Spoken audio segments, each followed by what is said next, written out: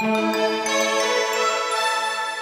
following Knowledge at Wharton podcast is brought to you by Vanguard, offering investments designed to help individuals and institutions reach their financial goals. Visit Vanguard.com. Are overconfident executives more inclined to commit fraud? No one makes it to the top ranks of corporate management without a healthy amount of self-assurance. Confidence underlies decisive, strong leadership, but does overconfidence lead managers to cross the line and commit fraud? New Wharton research that combines results from the psychology literature and SEC fraud enforcement records is examining how top executives might be inclined to engage in fraudulent behavior because they are overconfident about their firm's ability to perform in the future. Wharton accounting professor Catherine Schrand and doctoral student Sarah Zeckman are developing a paper titled Executive Overconfidence and the Slippery Slope to Fraud that examines patterns in frauds to determine if some frauds evolve not out of pure self-interest, but because executives are overly optimistic that they can turn their firms around before fraudulent behavior catches up with them. The main question is whether we can explain fraudulent behavior using knowledge about human decision-making. Some fraudulent behavior is the outcome of managers putting themselves in the position where fraud is their only choice, says Schrand. They didn't start out thinking they would commit fraud, and they were not necessarily trying to hurt anyone, but they ended up being in a position where they felt it was the only way to get out of a bad situation. Schrand describes the path leading to fraud.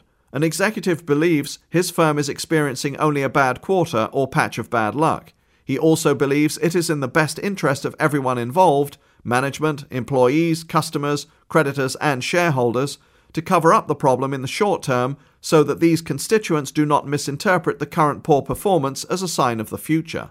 In addition, he is convinced that down the road the company will make up for the current period of poor performance. It is the optimistic executive or overconfident executive who is more likely to have these beliefs. He may stretch the rules just a bit or engage in what you might call a grey area of earnings management. But say it turns out that he was wrong and things don't turn around as expected, Schrand continues. Then he has to make up for the prior period. That requires continuing fraudulent behavior, and he has to do even more in the current quarter. According to the paper, earnings management in a single period is likely to go undetected if performance does improve. If not, the paper states, managers continue to manage earnings in increasing amounts. Eventually, the manager's only option is to cook the books by falsifying documents and making the kinds of accounting misstatements that are prosecuted by the SEC, the authors write.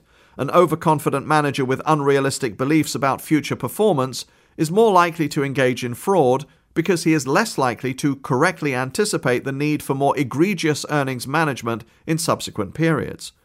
Fraud is becoming increasingly prevalent and also public.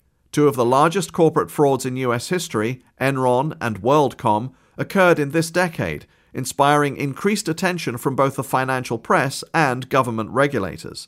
If overconfidence is the reason, does that mean systematically biased decision-makers dominate the executive ranks? A lot of executives exhibit the characteristic of overconfidence in which their expectations are higher than what might be suggested, Schrand says. Overconfidence is a human characteristic that exists in the general population for certain types of people, and it is more prevalent in executives.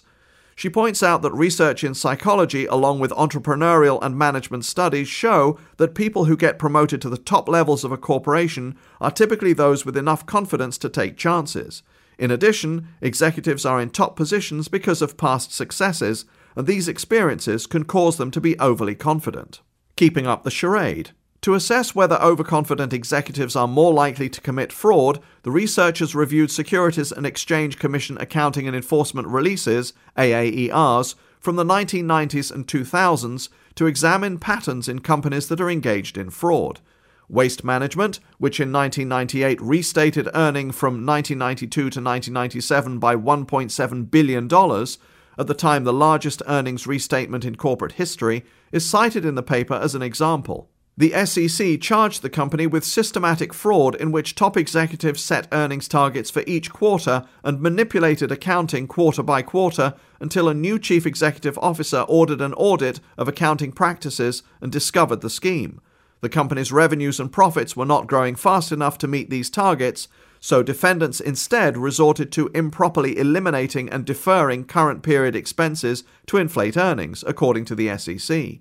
The amounts were small at first and went undetected, but they necessarily had to escalate to keep up the charade. Schrand points to Gateway Computer as another example of how fraudulent behavior can snowball over time. In the second quarter of 2000, Gateway managers began an aggressive financing program aimed at customers whose applications for credit in the company's financing program had been rejected. The SEC enforcement release says that by June 8, 2000, Gateway had generated $10 million in such loans, referred to by Gateway as outbound loans. 2 days later, management was considering a revised goal of originating $20 million of the high-risk loans. When management asked one division head if he could meet his revenue target of $975 million without the incremental revenue from the financing program, the division head responded that he was already counting on $30 million from the program to meet his revenue target. The Gateway situation is very analogous to the current subprime crisis, notes Schrand. As with the subprime lenders, Gateway's fundamental lending activity, the outbound loan program, was not illegal. The problem that ensued in both cases, however, was that the risk of the lending portfolio was not adequately accounted for through reserves or adequately disclosed, and may not even have been known by managers, in particular overconfident managers. The outcome in both cases was unexpected losses when the borrowers defaulted.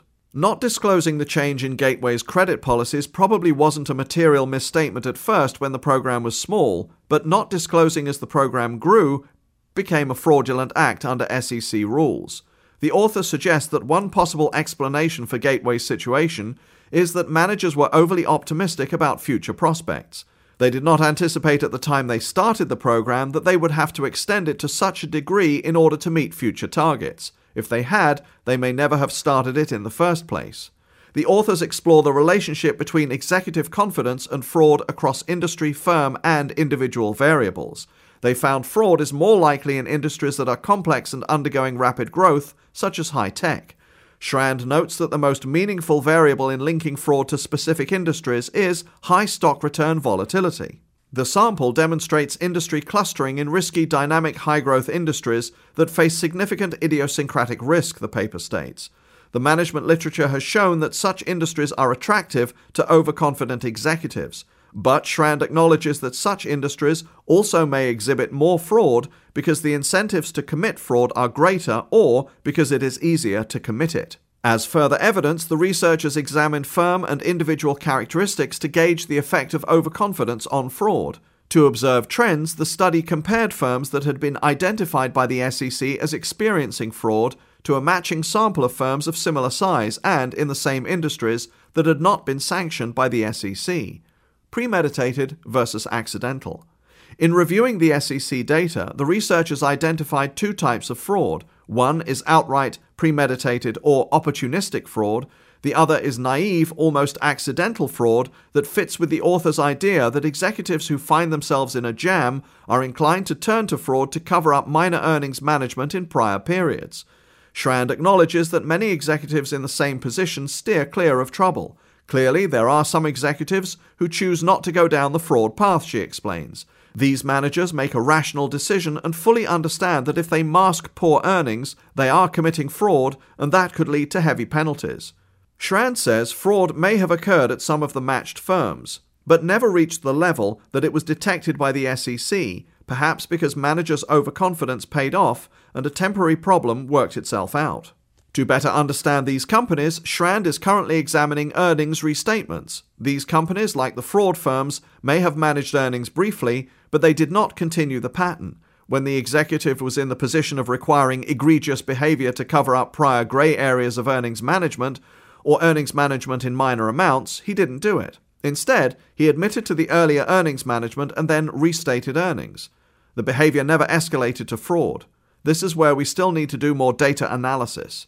It may be that some executives choose to fess up to minor amounts of earnings management rather than committing fraud, and the SEC chooses not to penalize the firms that admit to minor transgressions with an official enforcement action.